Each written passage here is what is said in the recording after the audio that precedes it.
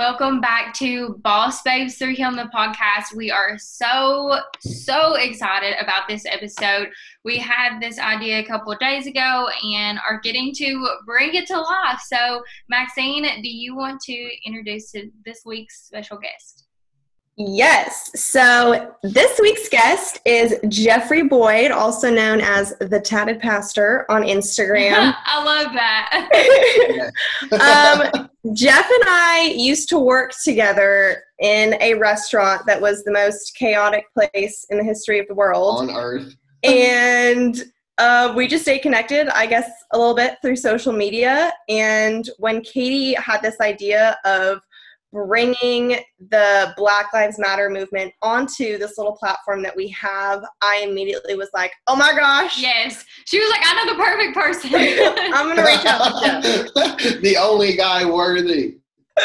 Yes. And I know that our platform isn't huge, but I don't know. I was just talking to Max about it, and we were like, you know, we may not have the biggest platform on earth, but we do have one, and we want to use it for things that matter and things that are important. So, yeah.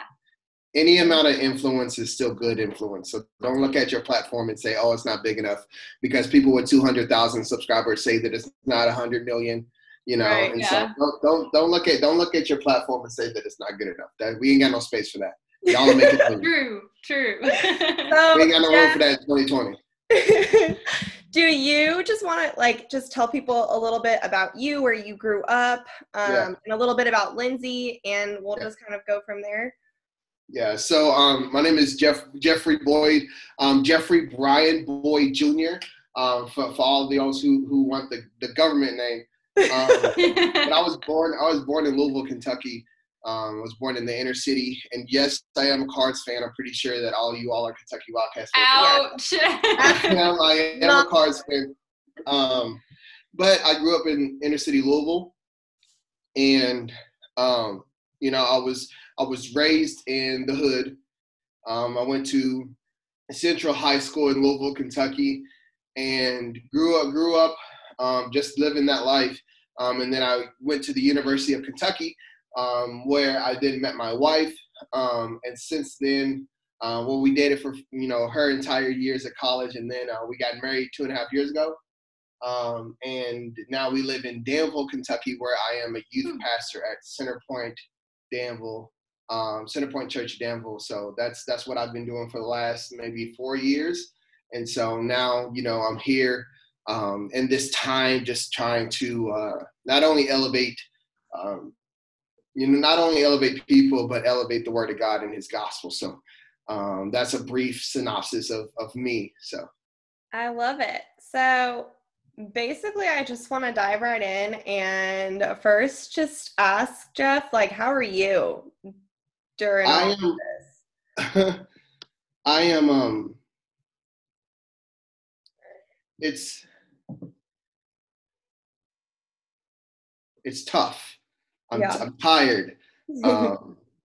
And it's hard to, I guess the hardest part about, you know, in this day and age is seeing people that you love choose to not represent what you thought they represented.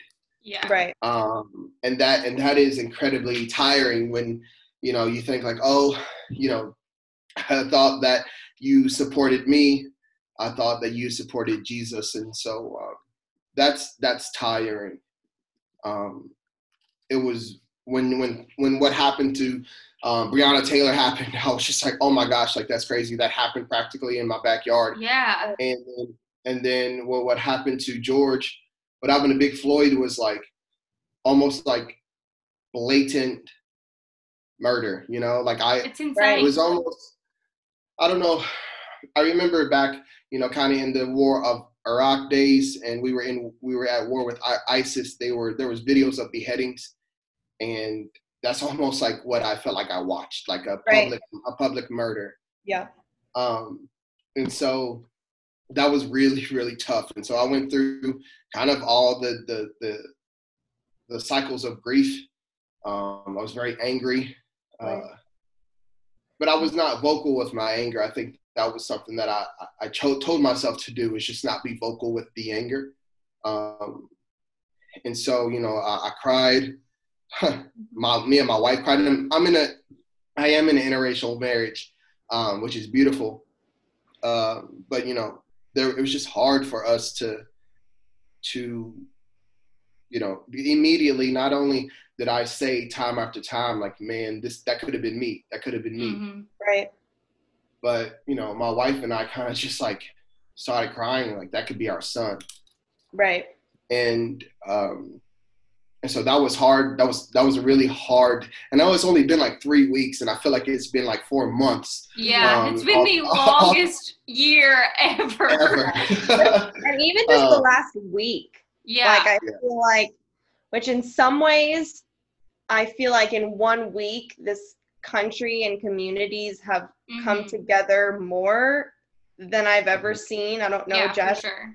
feel the same way, but I feel like even through the social platforms, even if not everyone is 100% sure of like what they're doing or where they're navigating, I feel like people are trying to learn for the first time. And for the first time in so long, people are like, well, this does apply to me. And just through social media, I feel like there's so many people that have woken up a little bit and been like, oh, well, you know, I don't consider myself a racist, but that doesn't mean that like deep down, I don't have these things that I see or think or feel around people who don't look the same as me. So it has been like really great for me, honestly, because, and this is like 100% transparent podcast today, y'all. But it's been hard for me because I never knew what to say, because I always had this big fear that I was going to say the wrong thing, like, or just like maybe mess up, or just my wording wasn't right. Like I was always so scared that if I didn't say it perfectly, I shouldn't say it at all, if that makes sense. And over the last week, this has just been so great for me to feel so open and talking about it without feeling like, oops, I might mess up.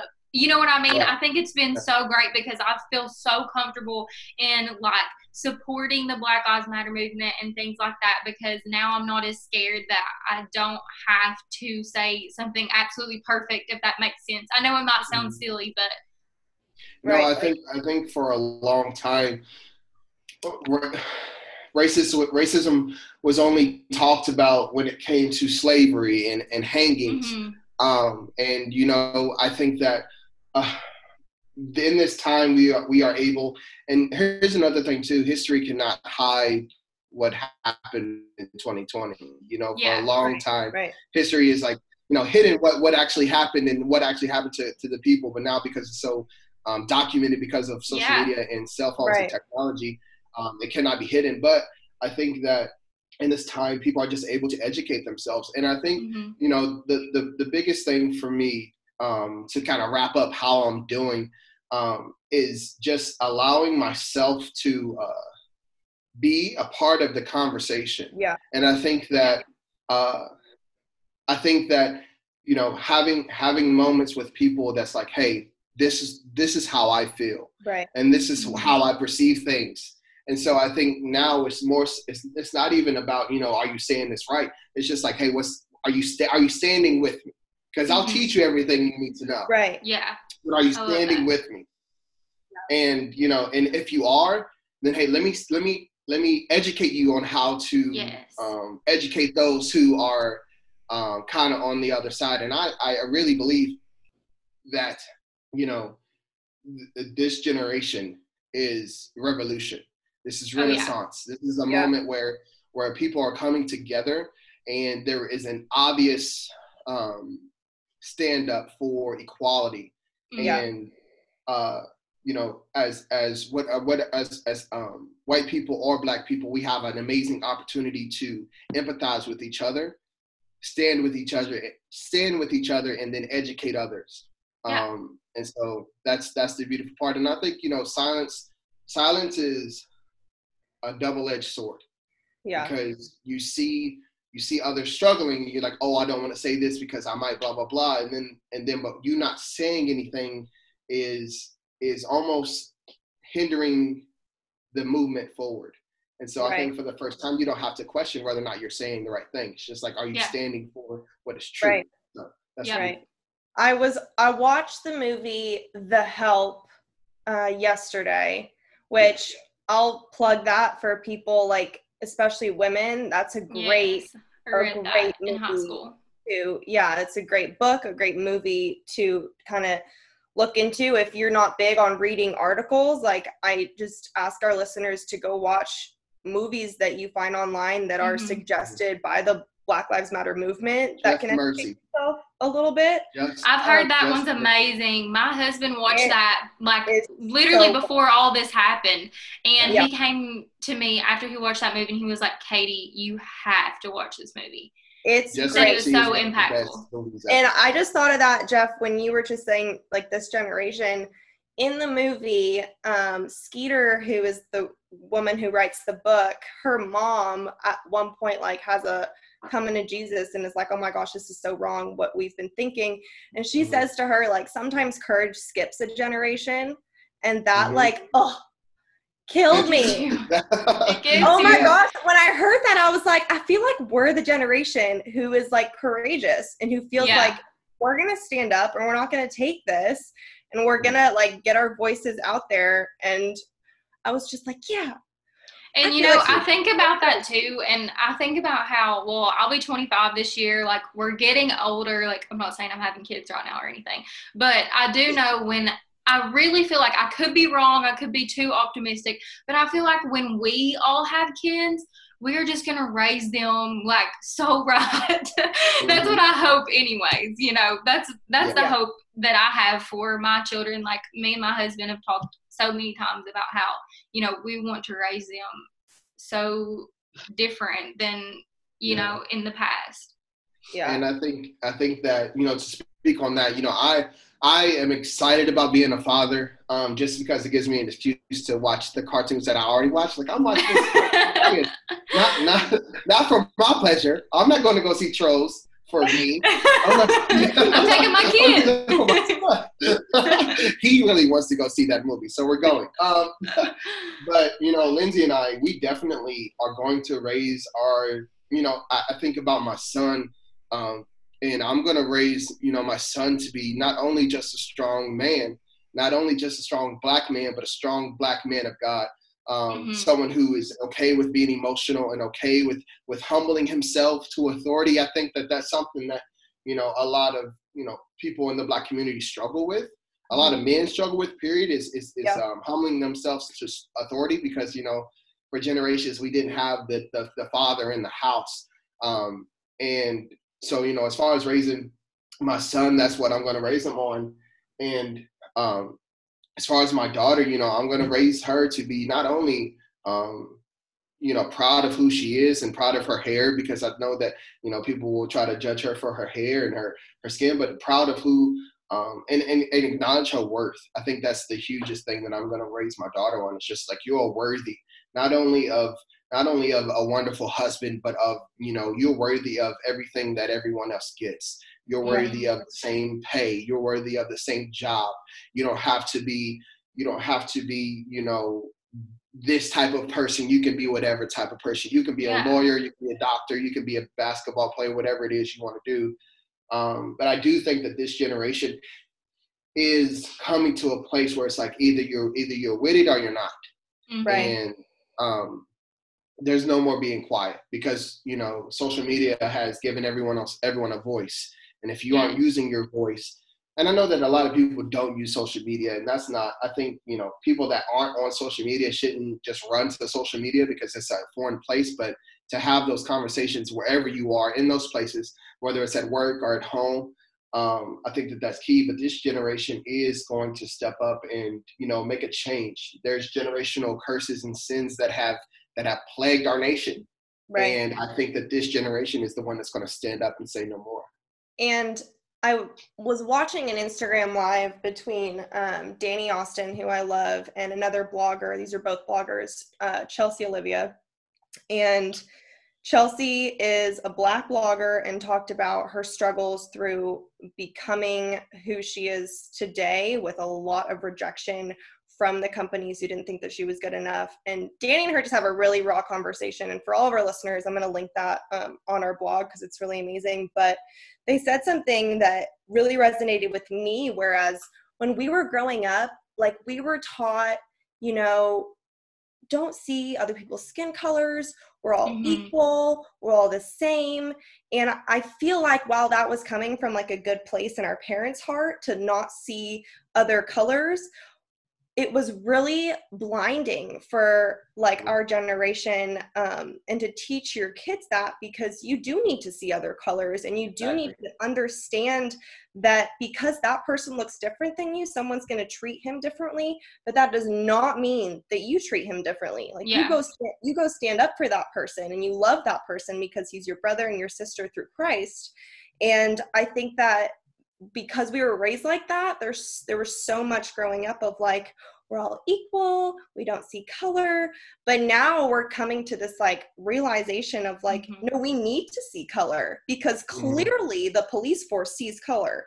And clearly so many people who were murdered at the hand of racism were seen for what their skin color was. So I felt like that was such a strong takeaway from this talk that they had of like, we need to acknowledge skin color in order to be aware of other people's struggles and like what other people are going through.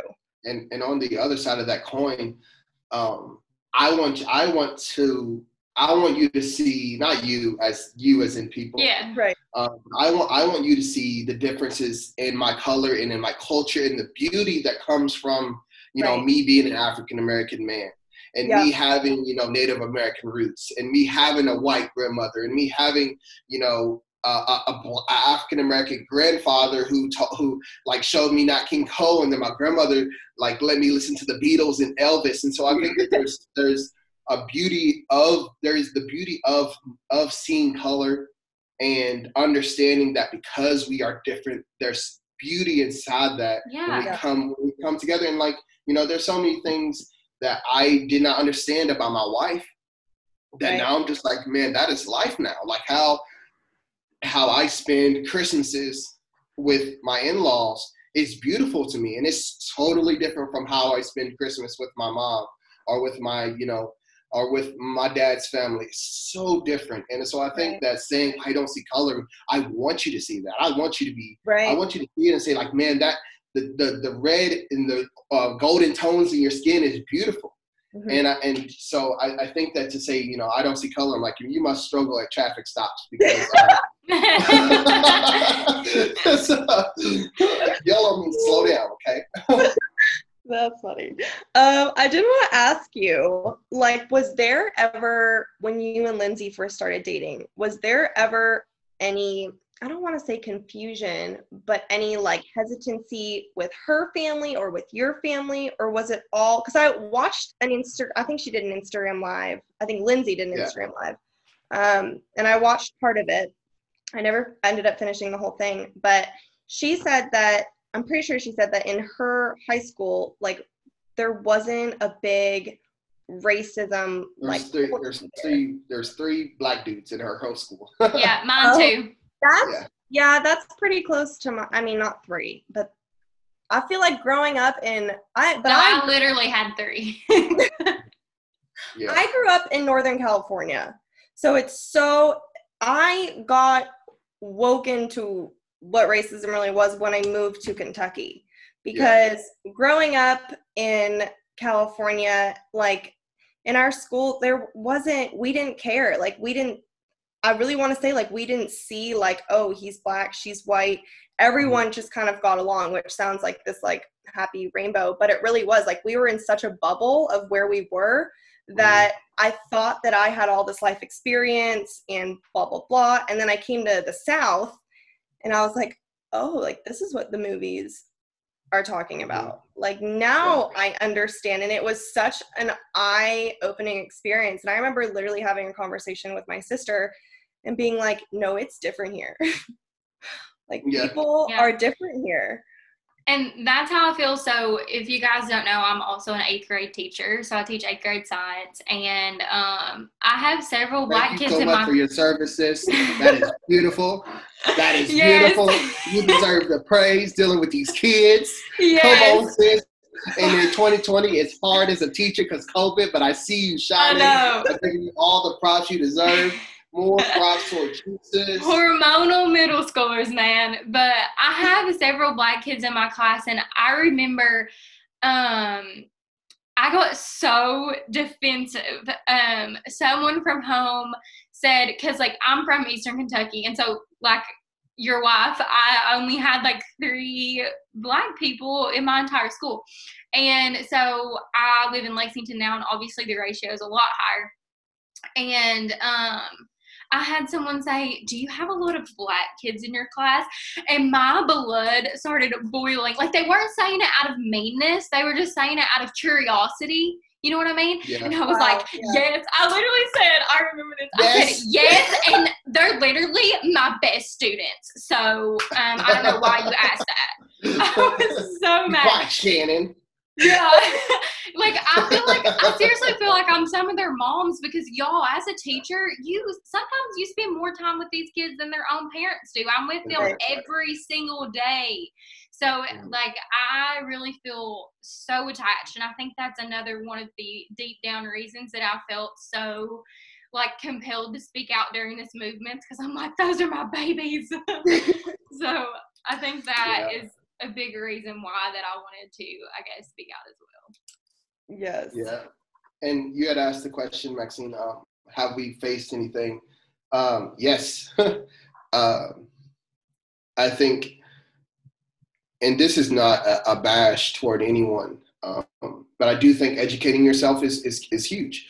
I know that, when my mother-in-law, because my name is Jeffrey, and that sounds like I hike and I rock climb.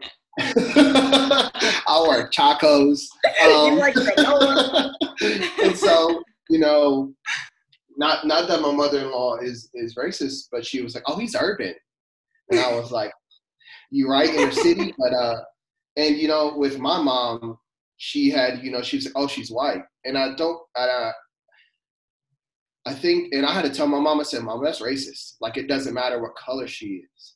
Right. And we've had people in our family, say that I don't think that you all should be together because you're going to face a lot because he's Black. Yeah. And we had to overcome those things, and I had to educate my mom, and now my mom will die for Lindsay. Right. And my mother-in-law, will die for me. I know for a fact she loves me. And so, when it comes to the things that we've dealt with in our family, it was for me, I'm quick to, set it off because I am, from inner city Louisville, I set it off. But, I was quick to correct my mother and say, like, no, that's not how we see things here. That's not how we do things here. And I wasn't raised to do that. And, my grandmother is a white woman. And so, the only woman to be tattooed on my body is my grandmother. And so, I think that was something that we faced. But, the bigger face that we've had multiple moments. And on University of Kentucky's campus where, people yelled at us and called, Lindsay an N-word lover and, like on campus. And so, we were at a restaurant and, this is crazy, but we were in a restaurant and, a guy wouldn't serve us. He literally, told the person that was behind us to come around to us and serve her. And so I was about ready to jump over I was about ready to jump over the. Oh my God. It's crazy. I was ready to jump over the counter on him. And he was like, "Oh, I didn't see you there." And I said, "Huh? What? You're about to see me now."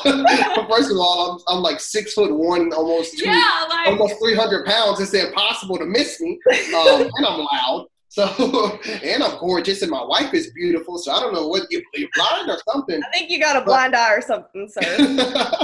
But we faced as an interracial couple a lot of things. But I think, in both from the white community and the Black community, right. And so, racism is something that both ends can have, and I think that needs to be said. but also, you know, the moment of educating the people that are around you. And also, if you can either get with it or get lost. That's something we say. You know, if you don't want to be around this, if you can't understand this, then I don't need you around me. Right.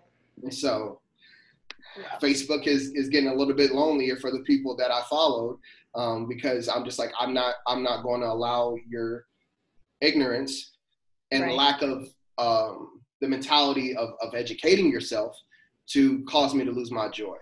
Yeah. So. And okay, I have a big question. Okay. So I want to know, like, how, in your opinion, as white people, can we support our Black brothers and sisters, but without making it about us? Yeah. Okay. That's good. I'm really bad at planning, and I knew that this was going to be asked, and and so I have it. Sympathize, stand with, educate, and speak out. That's going on the blog. We've got 4 things that you can do. Sympathize with us, and like listen to our pain. Sympathize, like, oh my gosh, I want to feel this with you. I know that I don't understand, and I can never understand because I've never lived that. But I want to sympathize with you and take those feelings, like, and be with you inside of those. Stand with us. Like, hey, I get that this is going on for you, and I stand with you. I am, and I don't like the word ally, but I'm an ally with you. I stand beside you. Right. Educate the people that are around you that don't, whether they do agree or they don't agree. Educate those who are around you to let them see that there is more to this story than Black Lives Matter, All Lives Matter, Cock Lives Matter, you know, Dog Lives Matter, whatever this is. Like, there is more to this. Yeah. There's like, and if you only see Black Lives Matter, you're missing decades and centuries of more hurt and more pain and more things going on. And so educate those around you, and then speak out. Continue to speak out for the people that are beside you. Like this moment right here, speaking out and saying, hey, regardless of our influence, we have a platform. So we're going to speak out for what we believe and stand with and educate and sympathize with the Black brothers and sisters that we love and care for. And if anyone says that it's about you, I really think that if you genuinely have a heart that's like, I just want to be there for someone else. Right. And I think that place, that heart, that pureness in your heart will shine more than, it will shine just as much as the falsehood that you are having to have selfish gain during this Black Lives Matter and you know, like unifying this nation's like season. Right.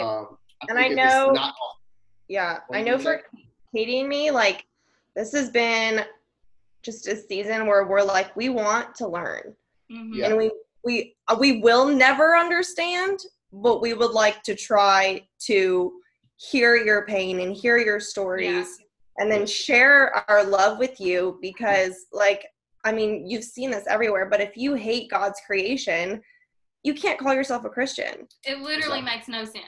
You can't. It is the most contradicting thing I have ever heard. He created all of us. Like, are you people crazy? Like, you need to love everybody who God put on this earth, and he put us all here for a reason. So, I mean, I know that's been a big season of me just like, let me learn.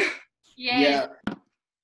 Okay, so Jeffrey, would you care to tell us a little bit, like, just for the people who are confused about, like, hashtag Black Lives Matter versus All Lives Matter, and how no one is meaning that only Black Lives Matter? That is not what anybody's saying. Yeah, isn't it crazy to say that like the sentence Black Lives Matter is like a problem? Like isn't that just crazy that's like, wait, what? That's so true.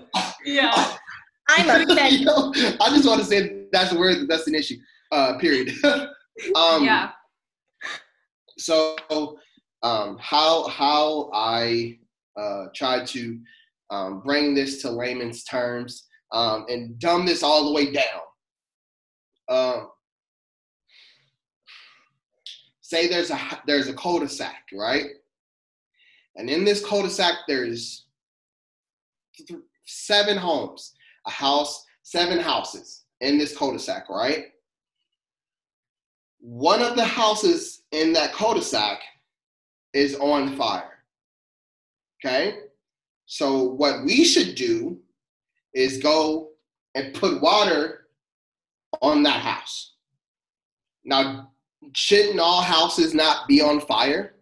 Yes, all houses should not be on fire. So I'm not going to go and take my water hose and first spray all these other houses. I'm going to go to the house that is on fire and say, okay, I'm going to treat this house like it's on fire, and I'm going to get this fire out.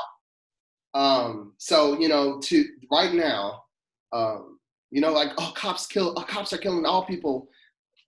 All people are dying from cops. Like, then why aren't you standing for like injustice? Like, you just like that everybody's dying from cops, but like, okay, if that's the case, then I think you should be out here too.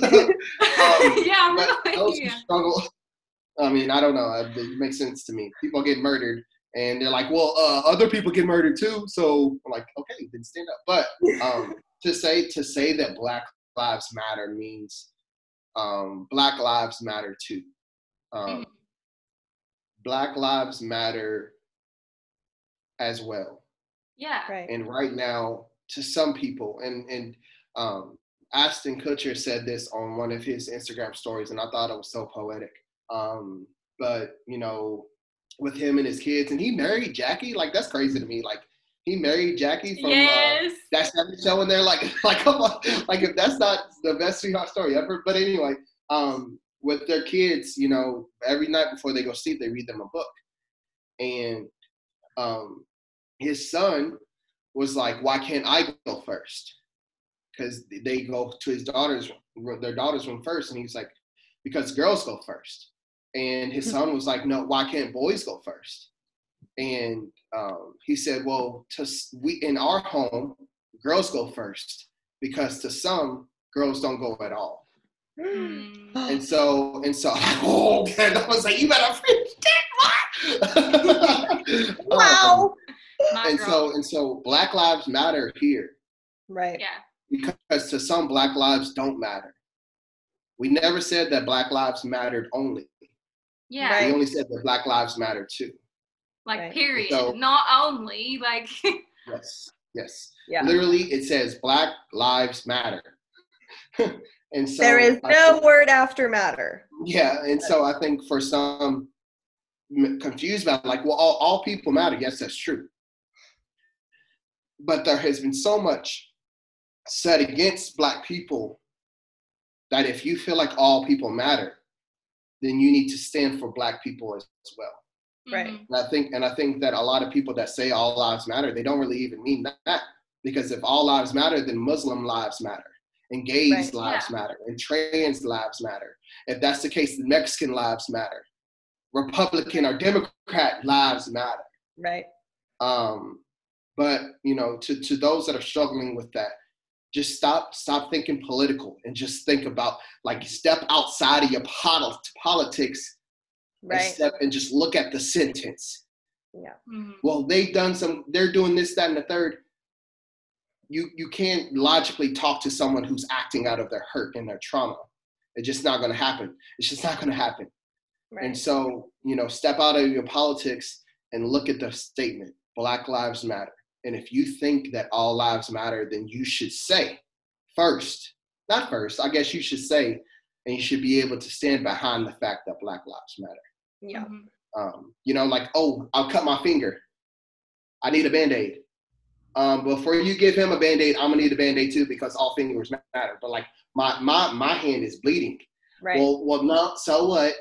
Give me a Band-Aid as well. Even though I'm not hurting, I want a Band-Aid as well. So it doesn't add up. So step out of your politics and really look at the actual, like, what it says. So Yeah. I guess And that's my best way. like with everything else, like do your homework and do your Mm-hmm. research, and just don't be ignorant to like, well, there's this statement going around the internet and I find it annoying and all lives matter.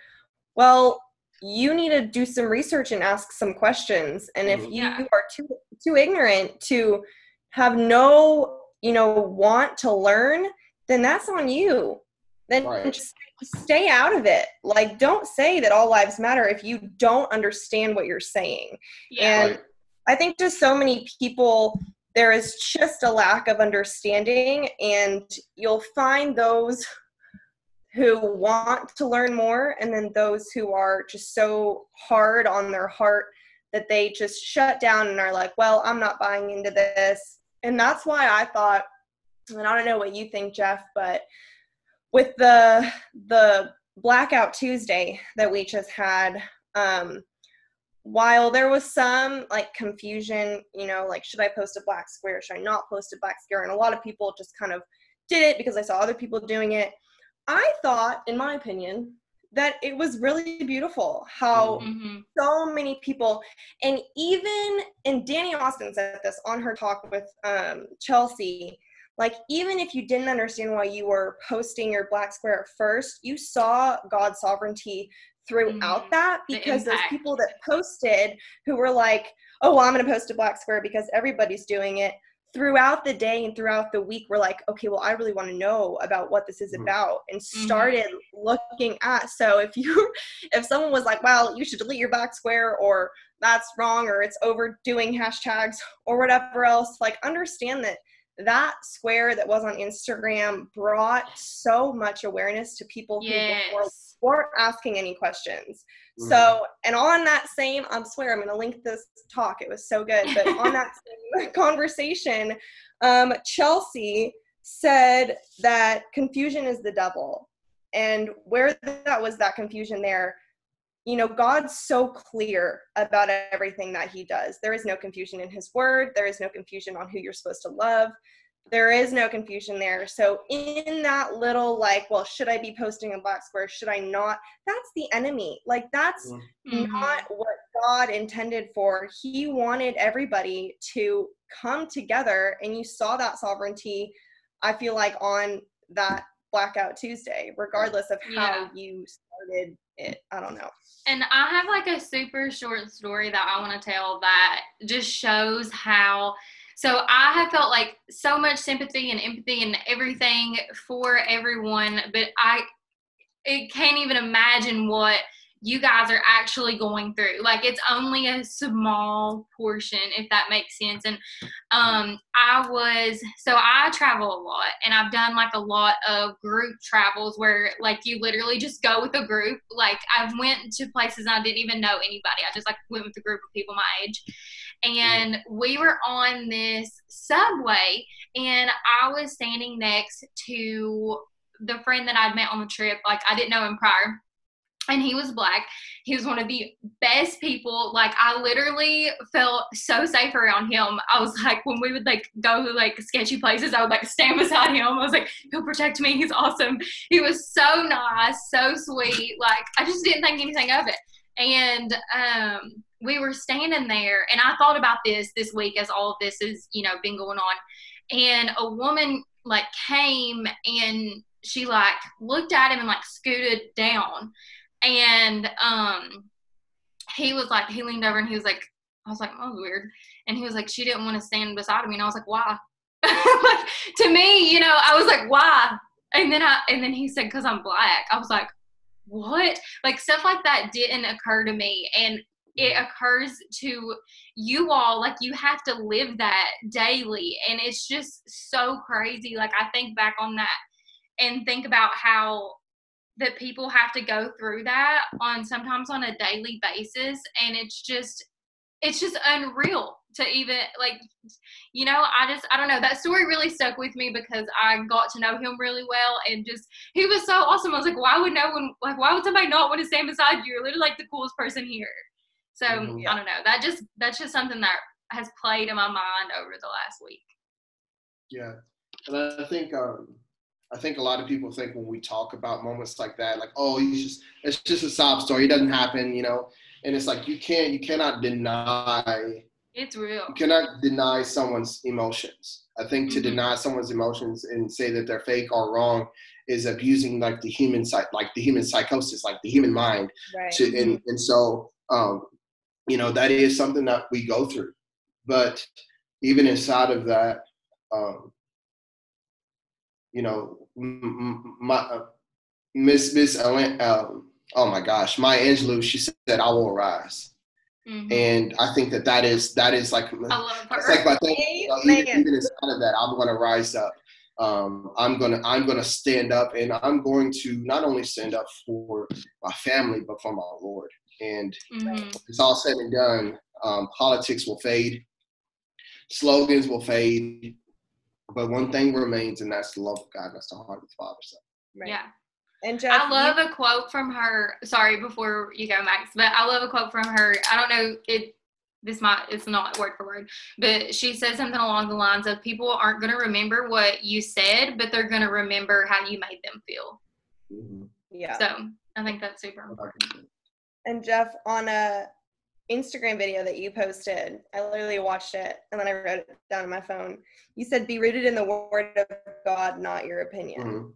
And that just in so many ways like applies to what's happening in the world right now, and the realization that everyone's coming to, and the learning that everyone's doing, but also outside of that, in so many things, like, what does your Bible say?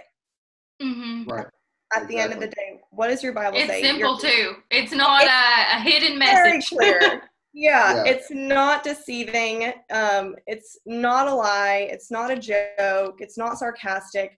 What does your Bible say? And when you said that, I was like, oh, that applies to so many things, Jefferson. It's not just this. Yeah. Yeah. I think from what I'm seeing from a lot of my friends is just them speaking out of their political, and it's on both ends. I'm not going to act like it's only the conservative that's speaking like this, only the conservative Christian, because it's both liberal and the conservative Christian.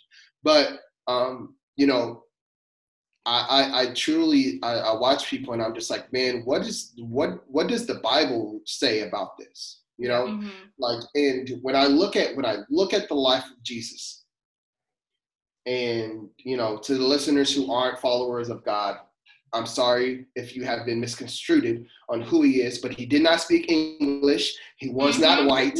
Yes, that's exactly what me and my husband were talking about. Yeah. Yes. I can't wait to go to heaven and see Jesus. And a lot of people are going to be surprised that he's not a white man, and nor did he speak an inch of English. Yes. I love that. Preach. I think about that all the time. I'm like, this is all translated. Yeah. And so when I look at the life of Jesus, it says in Isaiah that he had no form that a man would like or want to be around. He was set apart and he was pushed aside. And so when I think of that, pushed aside, not listened to, not liked because of his form, as in his looks, his outward looks were not pleasing. When I look at that, and then also see how he was with the drunks and with the sinner and hung out with the worst of the worst, I think maybe, just maybe, Jesus was a man for equality. Jesus was a man who pushed for his people, like all of man, to excel and to move forward. And, you know, the moment in John 3 with the Samaritan, or John 4 with the Samaritan woman, they said, look at this Samaritan woman. And she, even when she talked to Jesus, she was like, you're a Jew and I'm a Samaritan. We don't talk. We're not supposed to be around each other. And so when the Pharisees threw her at Jesus' feet and said, look at all the stuff that she's doing, like, that moment was a moment where they were pointing out her race. They were pointing, and I think in my head when Jesus says, love your neighbor as you love yourself, that's the love God and love your neighbor. That's the biggest commandments. In that time, there was racism, there was slavery, there was public crucifixions. Like, Jesus was not the only man crucified. They were crucifying people on the streets. And so in that time, when I think about that, I'm like, man, people would hate Jesus, because a lot of people did hate Jesus. But a lot of people would hate Jesus if he lived in this time today, because he'd be out in those streets praying for people and showing people the love of God. And not a lot of people would like that. So when I think about, looking at the life of Jesus, he stood for people. And if I'm going to align myself with him, I'm going to align myself with his heart. And that means I'm going to align myself with people. Right. And that means I'm going to align myself with the oppressed. And that means I'm going to align myself with, and people flex the Bible as if it's some, like it's a whip, and they want to crack down on people. Don't do this, don't do that, don't do that. But when I read my Bible, I see it as an opportunity for you to step into full life. So that's be rooted in the Word of God, and not your opinion or your political party, because that junk's going to fade and it's going to send you to hell. Right. Quite frankly. Yeah, that's like, when I think about it, like, that's the Jesus that I know. Like, the loving, the compassion, the forgiving, like, that's my Jesus. So, right. That is the only Jesus. Yeah, exactly. Like, the negative things, like, I don't know. When I think of Jesus, I feel all warm and fuzzy inside, of the happiness and joy and peace and hope and all of the things that he really stood for. Right. And that, I think a lot of people are like, the riots are just so bad, and they're rioting and looting. And I'm like, Jesus rioted. I was going to say, Jesus rioted. There was a moment where he went to the temple and local businesses were selling their goods, and he went in there and flipped all the tables, and he flipped some tables upside down. My temple into a den of thieves, and that was local business. So he went into that place and he flipped tables and he said, "Not in my house. This is a place of worship, and you're turning this into a place of sin." And so that, my friends, wasn't right. So if you want to combat me on that, read your Bible, and then we can talk. I love it. Okay, one last intense question for you. And We're really hitting you hard today with the questions. Sorry, not at all. This is easy. Okay, good. This is easy for me. This isn't difficult. I think, we have to understand that if you are not educating and living, not only educating yourself, and then educating others so that you relearn it. If you're not doing that, then you're lost, and you're going to get frustrated. But I have literally over and over again, like, told myself that I am going to stand on this, and this is my Bible, and it's right in front of me. I'm going to stand on this, and this doesn't come from me. So, all these conversations that we're having, I'm not exhausting myself, because the power that I'm giving, the truth that I'm speaking, isn't from me. It's from this. Yeah. And so this, I don't think that these are hard questions. I think that these are needed questions. Yeah. And I totally agree. Like, as a teacher, the best way to learn, if I can have a kid teach another kid what he just learned, he's going to retain that memory so much better. Yeah. So that's very true. Okay, go ahead, Max. Okay, sorry. So this is coming up more and more now, and for our listeners and for everybody, like, George Floyd's murder and all of our Black brothers and sisters, those murders cannot be like, oh, well, that was weeks ago. Like, that needs to stay. You need to stay angry. And, like, I don't tell anybody to be angry ever, and I don't condone, lashing out. But about this, you need to be upset, and that needs to be something that stays with you. And it's, yes, like, the black square is where you start, but that is so not where we finish. And I think that taking that on for so long, and until you raise your babies and your grandbabies, and to just keep instilling that in not only your own heart, but other people's. So as we are becoming farther and farther away from the date of these murders, there is more and more talk of the police systems, and the cops are getting more questions, and the police force is getting more questions. So, Jeff, I just want to know, like, what your thoughts are on the police force. And now there's a lot of talk of defunding, and people have different ideas of how we can stop this, which in my opinion, I just love that people are thinking of ideas of how to change this, whereas before that really wasn't a thing. So I want to know your thoughts on that. So my thoughts on the cops, and I've talked so much about this. I believe that, well, the crazy thing is, you want to hear a crazy statistic or fact? There is more training to become a hairstylist than it is to become a cop. You have to get more schooling to be a barber than to be a cop. And that's just ridiculous to me. You have to have more schooling to hold a pair of clippers than to hold a gun. That's just nuts. But, I've said this for a long time, and I was raised in the inner city, and we didn't mess with the cops, and we didn't like them around us because, a lot of them, we gave them nicknames, the ones that we know, man, when he's coming, hey, you need to be in the house or in the backyard because he's going to get out of his car and he's going to press you for something. But, how I feel on the cops now, I think that it's complicated because I understand that they are humans and they are in need of love and affection and a therapist. But I think, how I feel about the cops is I believe that in order to become a cop, there has to be way more. There has to be way more. There has to be way more schooling, way more training. I think that in order to be a cop in whatever community that you're in, you have to do a year or 8 to 14 months of community service in that community. You got to work at the Boys and Girls Club. You got to go and clean the streets.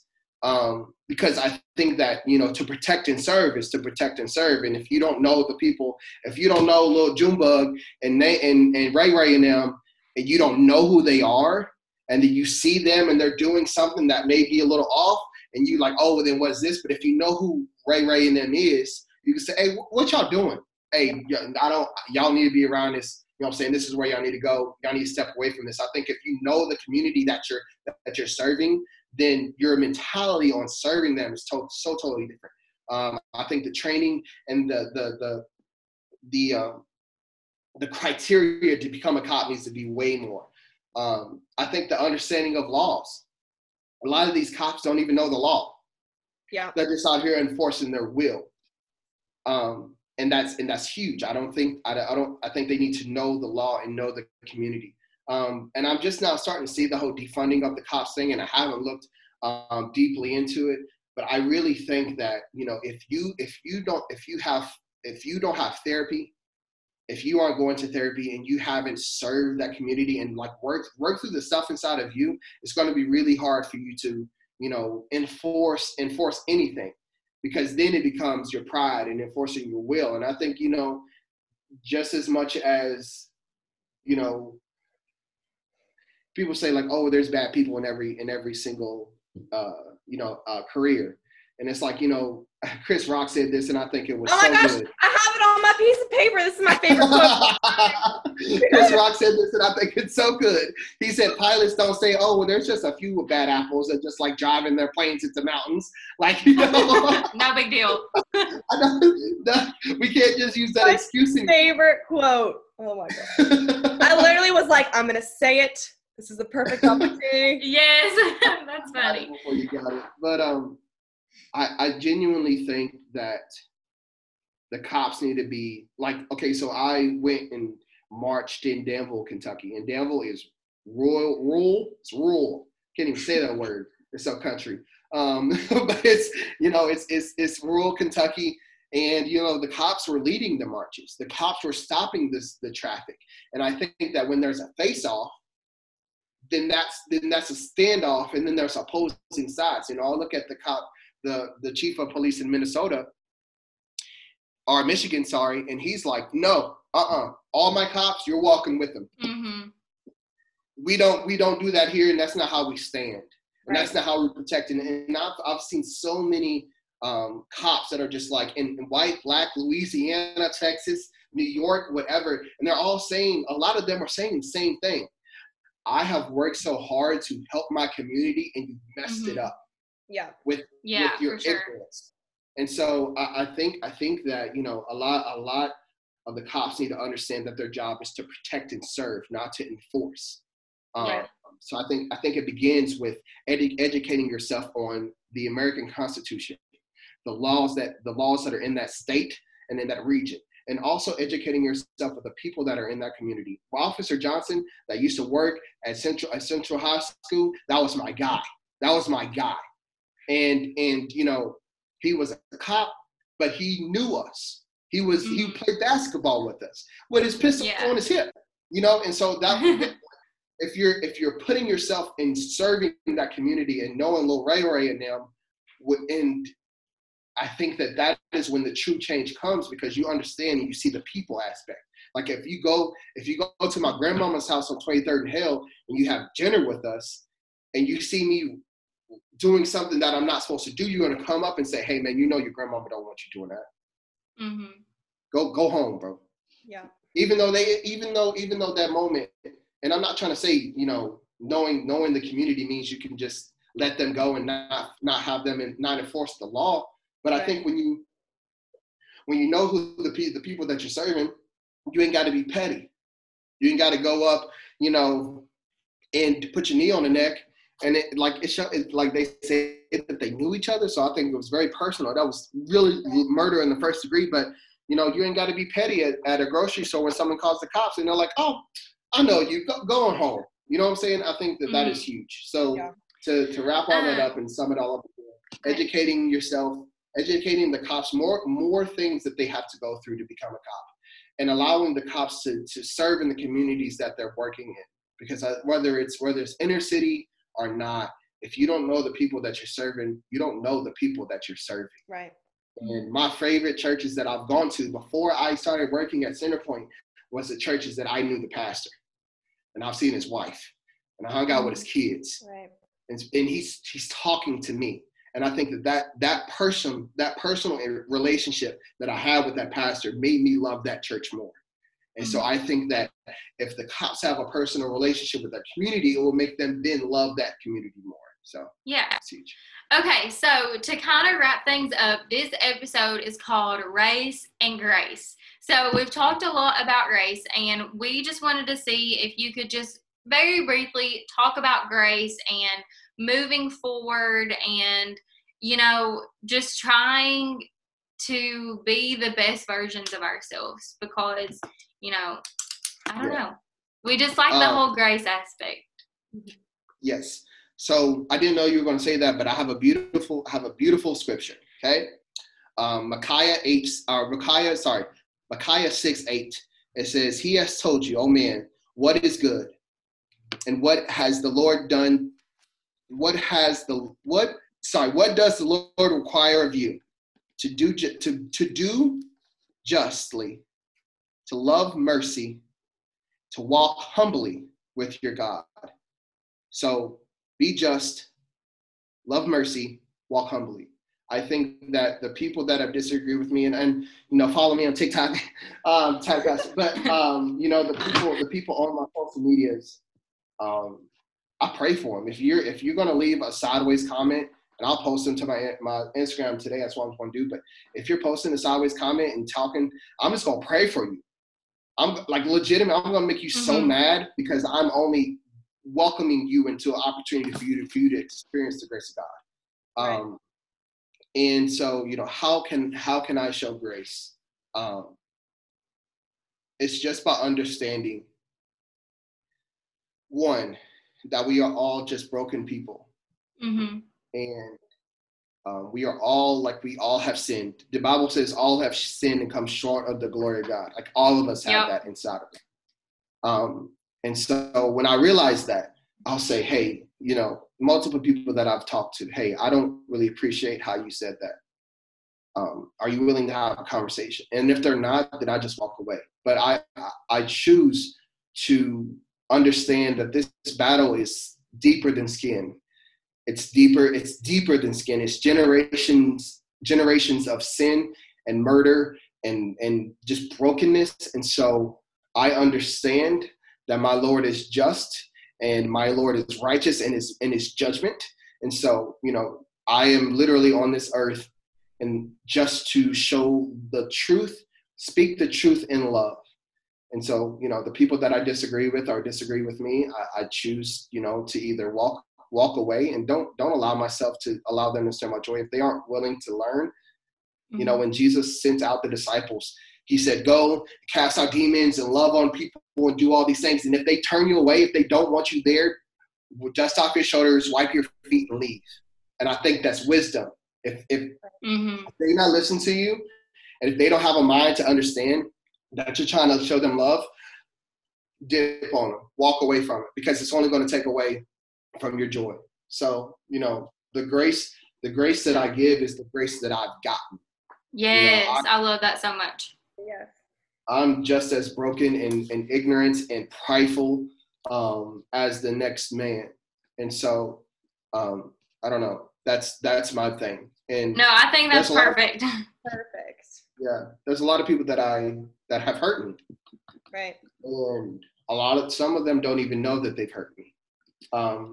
But when I have known, I've seen that when I fight my battles that I have with people with my own actions, I've always lost. Even if I won the argument, I always lose. Yeah. But when I'm like, hey, Lord, this is what's going on. This is my heart. Can you show them your love? That's when I had way more moments of, I'm sorry. And this is what I was trying to say. And I am sorry because I've sinned. So, pray for them. And not even the way that's oh, just bless their heart. That's what we say in South, bless your heart. But no, I pray for multiplication. I pray that you gain and you have wealth. I pray that your life succeeds, but then you are able to experience the love of God and his heart, because when you experience the heart of God, it's really hard to hate people. Yes. Well, thank you so much for coming on. Oh, Max wants to say something. Go. I have a couple plugs for our listeners. The Help, the movie that I talked about earlier, definitely recommend it. It's on Netflix. Go and watch it. And then the website, of course, blacklivesmatter.com, is just full of information. And they have a What Matters documentary. It's like a series where you can go in and a lot of them are on Zoom calls, and you can get just a bunch of information from different communities. School teachers, all different kinds of occupations talk on there, and there's a lot of information to gain from their conversations. And they're not crazy long either, but there's just a bunch of information in there. blacklivesmatter.com. There's also a site I came across today that's mappingpoliceviolence.org, which is amazing. It's very sad, but they map the violence that has happened through the hand of the police force on Black communities, and it's very powerful because they put the picture and the story of every person that was murdered on there. So instead of just hearing these stories and seeing articles, you see the faces and hear the stories of the people that were killed. So sorry. How awful is it that there's enough to even make a website about? That shouldn't even be a thing. That you could make a entire website about it. That's just crazy. Okay, lastly, the one I've been talking about literally the whole episode, go on social media, look up Danny Austin and Chelsea Olivia 13. Those are both their IG tags, and they have just a really amazing conversation. So definitely look on there. Those are just a few things, and we'll put those on the blogs as well for everybody. So Jeff, I love you. Thank you so much. Thank you, sis. It was beautiful. Appreciate you. Yeah, you are an awesome speaker. I think this is really going to reach a lot of people, and I know everyone who listens is going to feel so inspired by you and your words. So thank you so much, and we hope you have a great rest of your week. Thank you. And I pray that, the Lord just adds fanning more grace and love and influence and reach to what y'all doing, because it's a beautiful thing. Thank you so much. You want to start a podcast is the 2000 version of Let's Start a Band. So I'm glad that y'all doing it. Yeah. So keep it going, sis. Don't stop. Don't get discouraged. Keep pushing. Fight for 10 years and keep going. Don't stop. I actually really needed that. What'd you say? Which one? You, Max. Maxine. Oh, I said go for 10 years, and if it's still not working, maybe just give it up. Keep going. I just got the 10-year goal. Fight for 10 years, and then maybe in 1,000 you'll catch something. Awesome. Okay. Thank you. Thanks for everybody who listened. I hope this was super helpful. I'm sure it was. Bye. Bye.